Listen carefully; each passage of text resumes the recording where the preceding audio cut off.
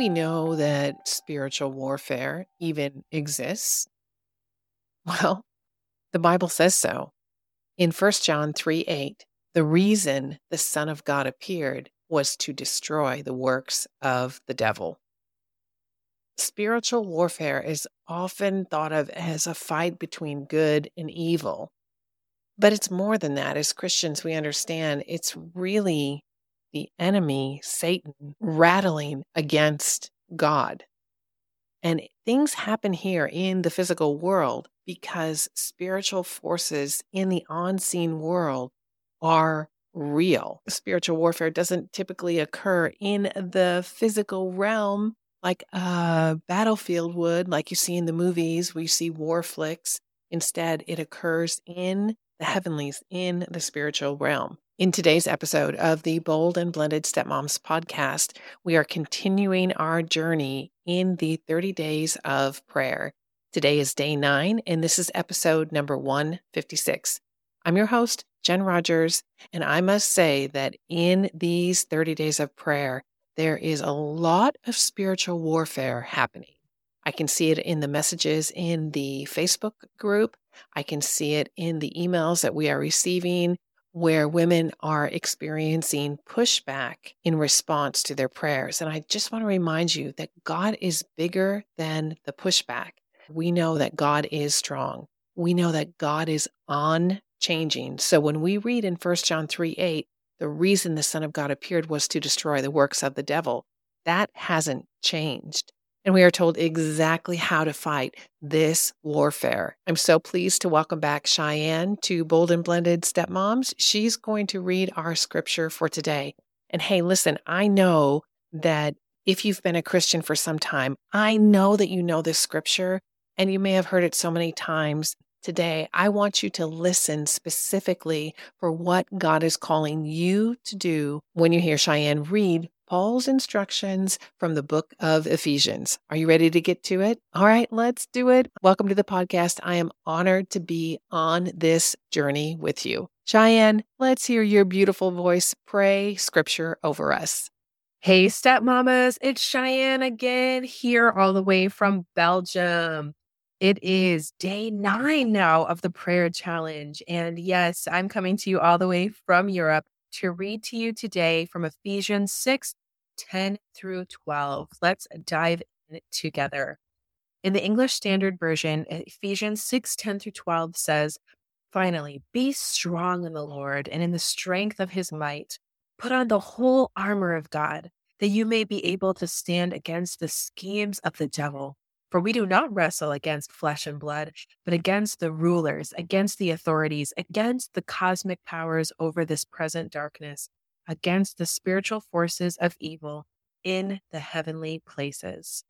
When I open my Bible and I look at this scripture, I have notes everywhere. Underlines, colors, circles, notes to myself, things that I want to remember. Here are the things that stick out as far as the directions that we are given in this scripture. Be strong in the Lord. Put on the whole armor of God.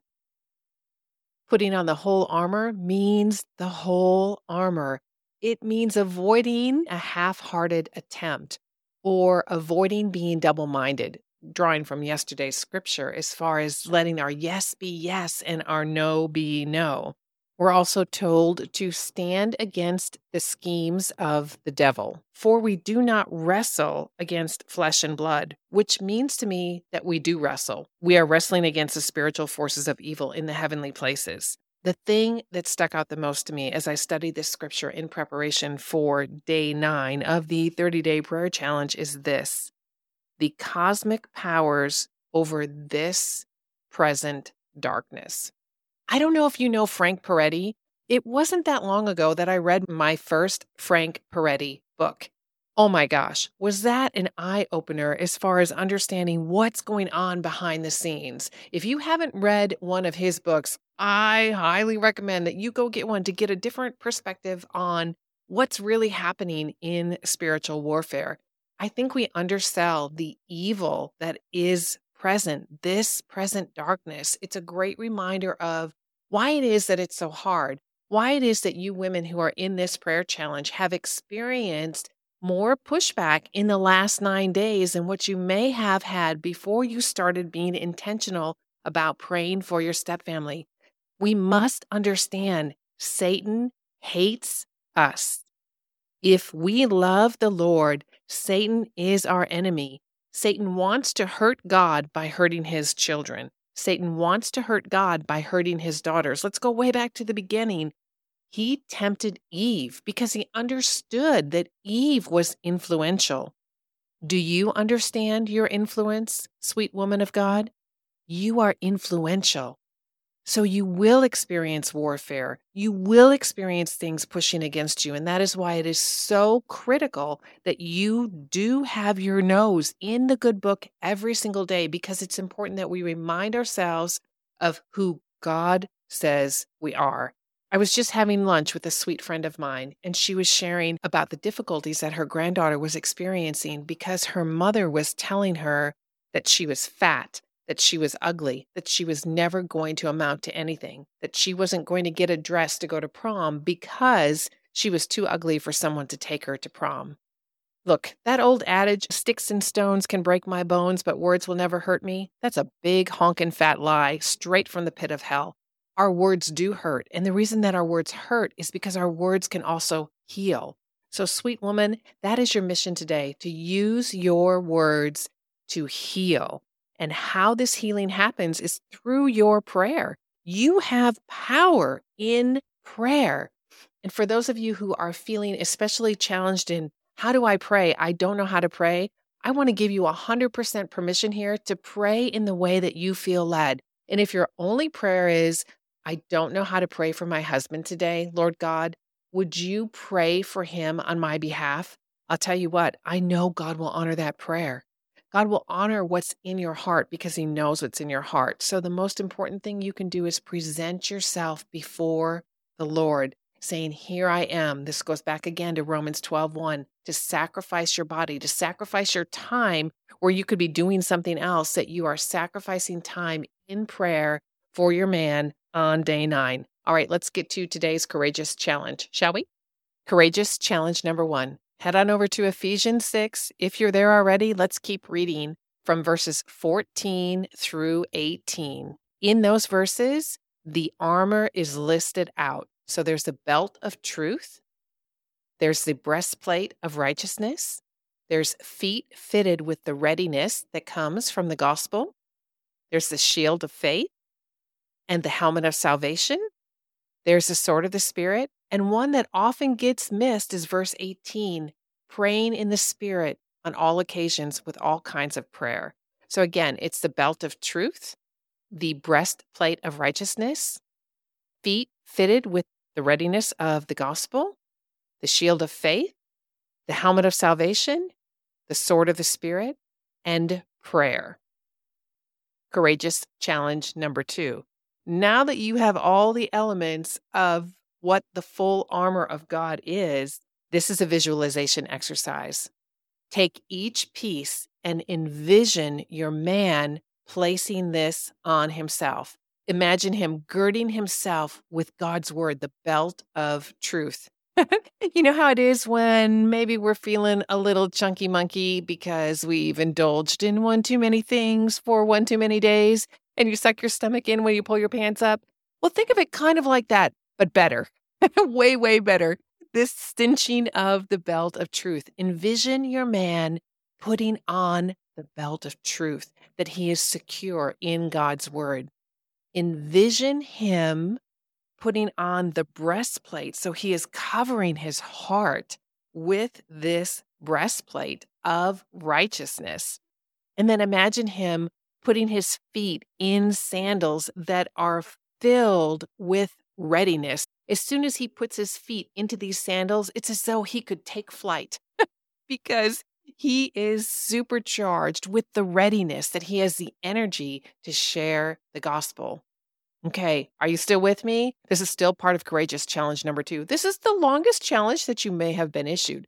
All right, so we've got the belt, we've got the breastplate, we've got the sandals put on, and so now we need to take up the shield of faith.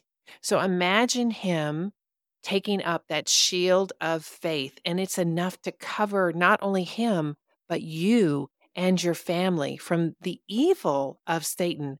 Again, let's not undersell Satan is evil. So imagine your husband protecting you. He is called to sacrifice himself for you, sweet woman. That is what God calls him to do. Imagine him holding up that shield, protecting you from the evil one. So imagine him having the helmet of salvation over his head, that his mind is protected, that his mind is focused on who Christ is.